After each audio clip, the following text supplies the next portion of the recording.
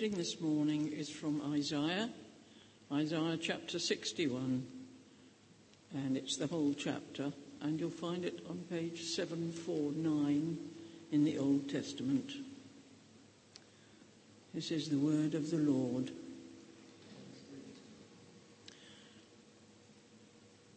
The Spirit of the Sovereign Lord is on me, because the Lord has anointed me to proclaim good news to the poor. He has sent me to bind up the brokenhearted, to proclaim freedom for the captives, to release from darkness the prisoners, to proclaim the year of the Lord's favour and the day of vengeance of our God, to comfort all who mourn and provide for those who grieve in Zion, to bestow on them a crown of beauty instead of ashes, the oil of joy instead of mourning, and a garment of praise instead of a spirit of despair. They will be called oaks of righteousness, a planting of the Lord for the display of his splendour. They will rebuild the ancient ruins and restore the places long devastated. They will renew the ruined cities that have been devastated for generations. Strangers will shepherd your flocks. Foreigners will work your fields and vineyards, and you will be called priests of the Lord. You will be named ministers of our God. You will feed on the wealth of nations, and in their riches you will boast.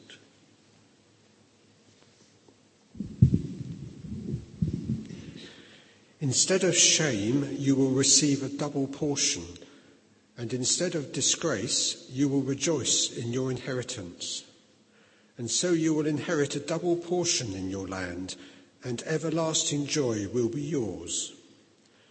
For I, the Lord, love justice. I hate robbery and wrongdoing. In my faithfulness I will reward my people and make an everlasting covenant with them. Their descendants will be known among the nations, and their offspring among the peoples. All who see them will acknowledge that they are a people the Lord has blessed. I delight greatly in the Lord. My soul rejoices in my God. For he has clothed me with garments of salvation and arrayed me in a robe of his righteousness. As a bridegroom adorns his head like a priest, and as a bride adorns herself with her jewels. For as the soil makes the young plant come up, and a garden causes seeds to grow, so the sovereign Lord will make righteousness and praise spring up before all nations. So this is the word of the Lord. Thanks be to God. So loving God, thank you for your words in Scripture to us, for the story of your faithfulness and of your drawing us to yourself. We ask that you crack our hearts open to receive from you in the places where we are defended, in the places where we like to keep you at bay. May they become soft. May you give us hearts of flesh. And may we receive you today anew. In Jesus' name we pray. Amen. So today, as I said, we're finishing our series on the prophet Isaiah, who we've been looking at over the last 3 Sundays. And Isaiah, to remind you, is the prophet, the great prophet to the southern kingdom of Judah. When the people of Israel, they kind of split off into 2 different factions, 2 different kingdoms, the northern kingdom of Israel and the southern kingdom of Judah. Isaiah becomes the prophet to the southern kingdom. And we've heard that Isaiah is the prophet that doesn't pull his punches. He's quite clear with God's people that if they continue to be, at best, apathetic towards injustice and at worst perpetrators of injustice themselves, then they are going to end up in exile, which is sadly where they do end up. So we've heard those hard things and taken on those challenges to be people who are seeking justice, even when all around us feels very difficult and desert-like and in darkness. But there is always, as well, in Isaiah, this stream that comes out, that is a different voice to the harsh judgments which we've heard. Even in Isaiah 1, which we looked at 2 weeks ago, there was a sense of hope. I mean, it was pretty, if you were here, you'll remember that it was pretty harsh. But even in that passage, there was a sense of hope that there was a possibility of choosing a different way, that there was the potential for learning to do the good thing. And in Isaiah 6 last week, we had the calling of Isaiah, which Daniel talked to us about. And although Isaiah knew that he was a man of unclean lips, that God still called him as God calls each and every one of us, even no matter what our circumstances are or what we think about who we are and what we've done, that God still calls, and we still have the potential to answer that call. But here we are in Isaiah 61, all the way through the middle part of Isaiah and right to the end. But it's the perfect chapter of Isaiah to illustrate exactly where God is coming from, and where Isaiah is coming from as the prophet. Because you could be forgiven for thinking that it is all about the badness of the people and the punishment which is coming from God. But the truth is that that punishment and those consequences of sin are never the point. They're never the point in the story of God. And Isaiah 61 tells us the point. So here it is. That there is a future that is rushing in. And it's good news for the oppressed, for the brokenhearted, for the captive, for the chained. The ruins will be rebuilt, and the land will be restored. We will work alongside strangers and foreigners. We will learn how to be fruitful together.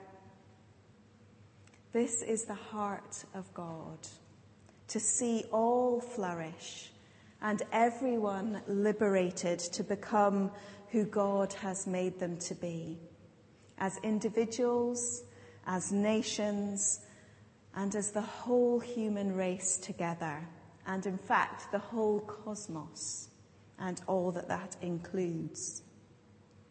It's not a mistake that Isaiah 61 is the prophecy that Jesus uses, kind of appropriates it from Isaiah as his own manifesto. Right at the beginning of his ministry, he goes into Nazareth and he preaches from what we see as chapter 4 of Luke's Gospel.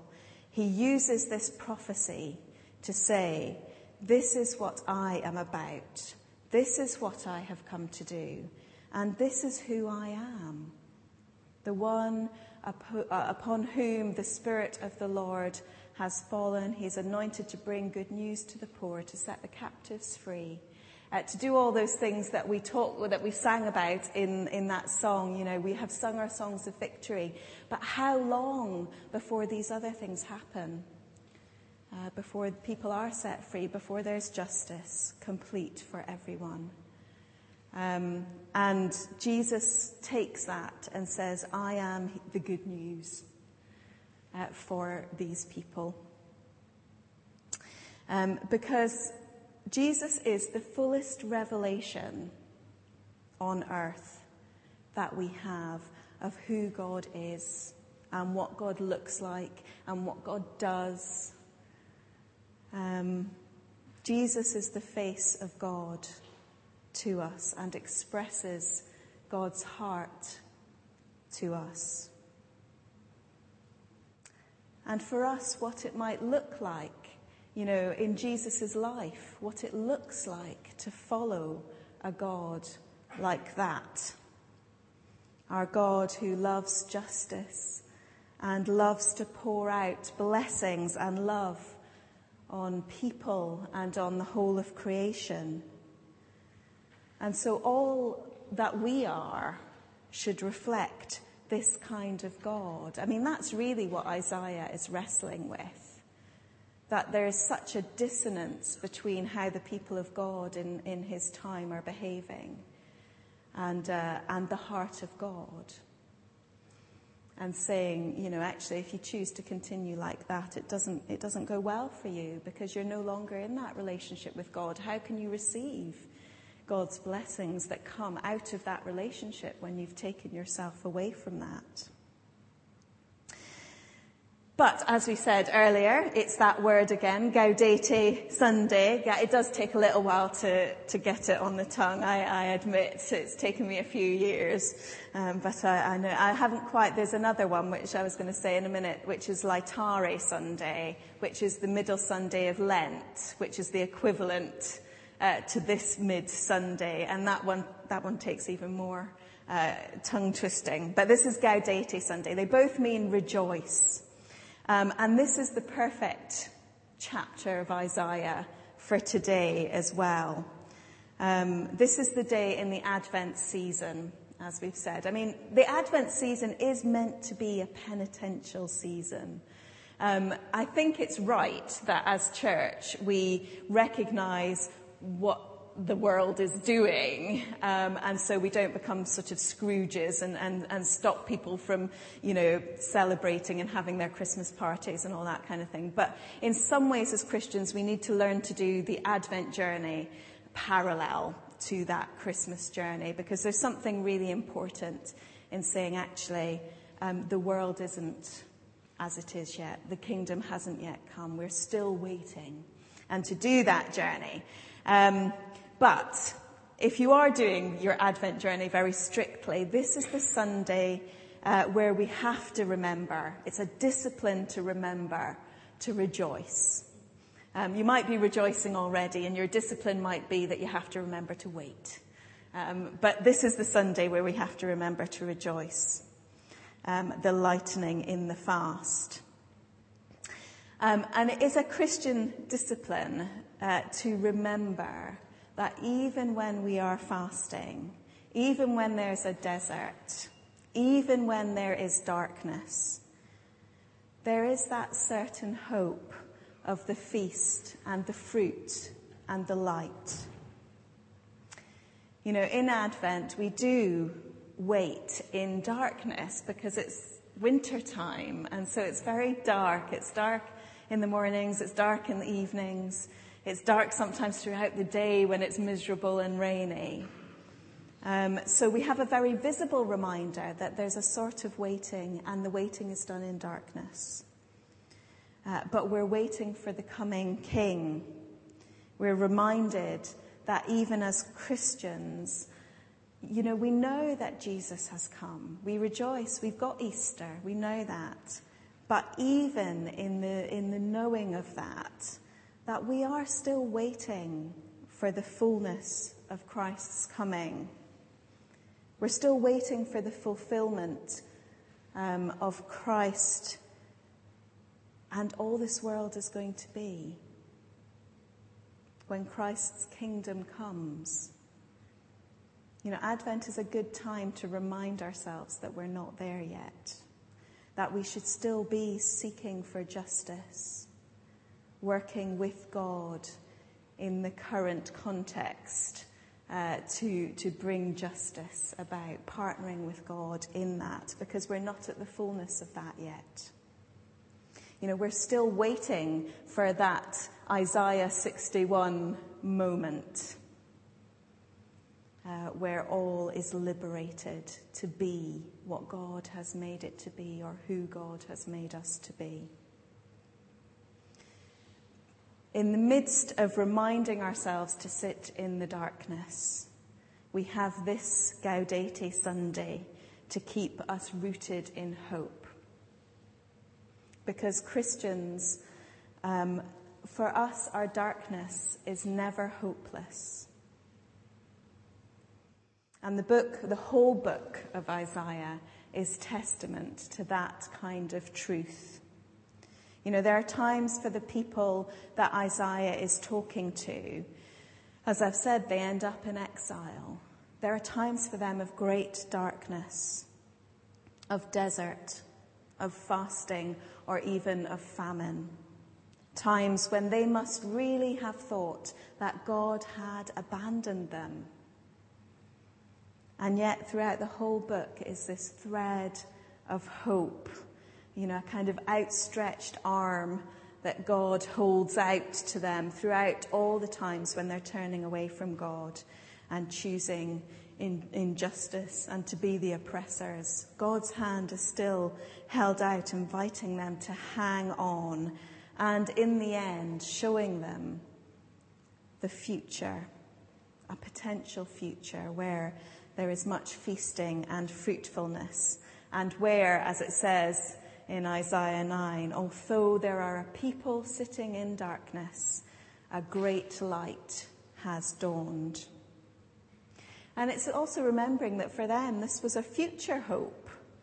You know, we sit the other side of this great light dawning for us. They had a hope in a God who had shown up for them, and their big story was the story of them being rescued from Egypt, from the land of slavery. And it was this God, the God who'd brought them up out of Egypt, who they hoped in. And it was this God who would then rescue them from Babylon and from Rome, and in the end, rescue them and us from death. You know, it's the beginning of the year. Did you know that? Advent is the beginning of the church year.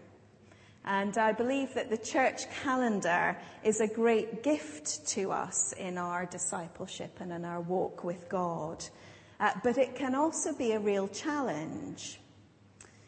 You know, the moods of the church calendar might not coincide with my year, the year that I am having, the one that you are experiencing, the one that you are feeling your way through this year.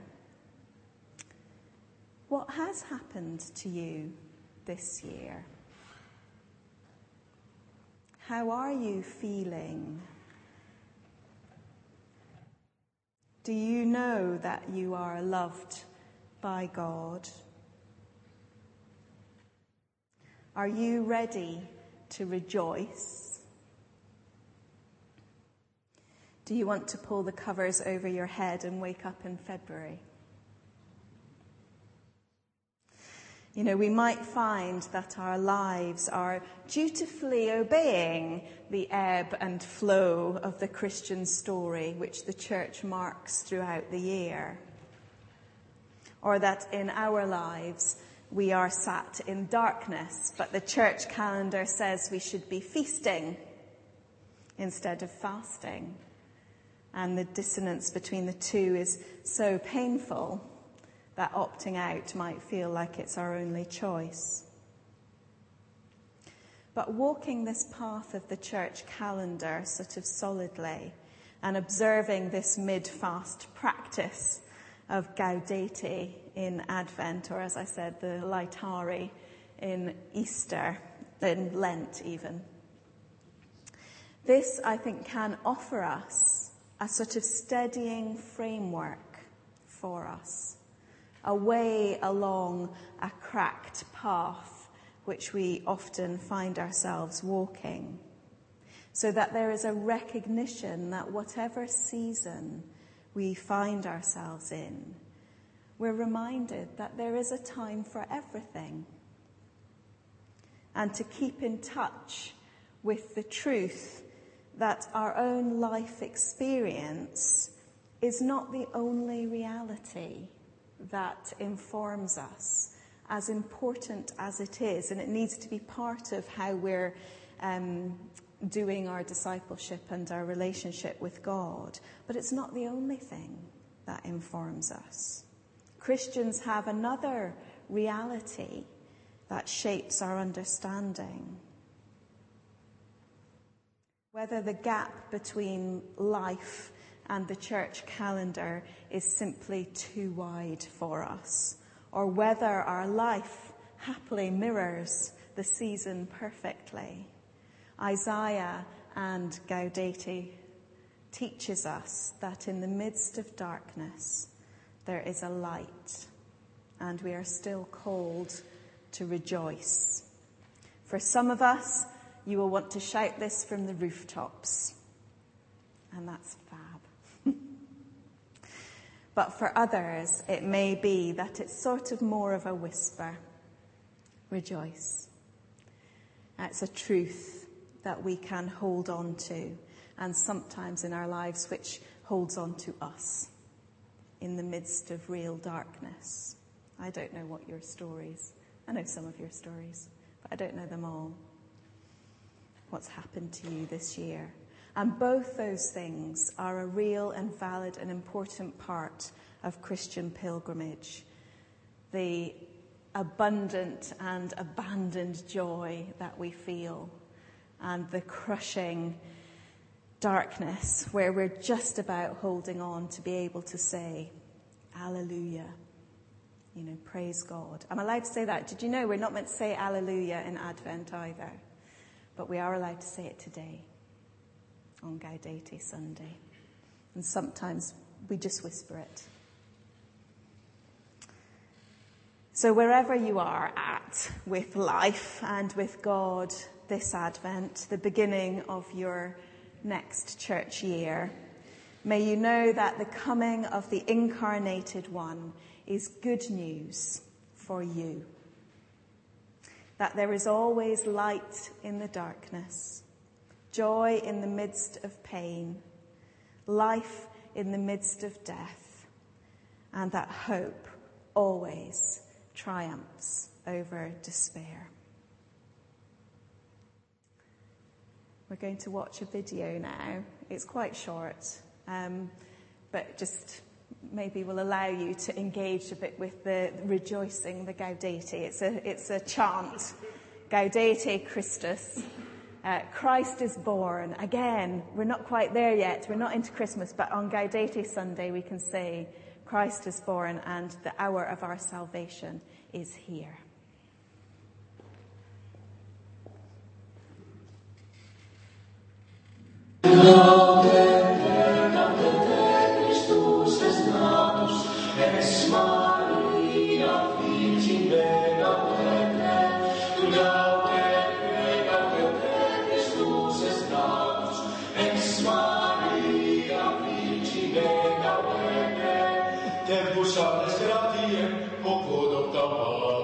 Cardinale Titier,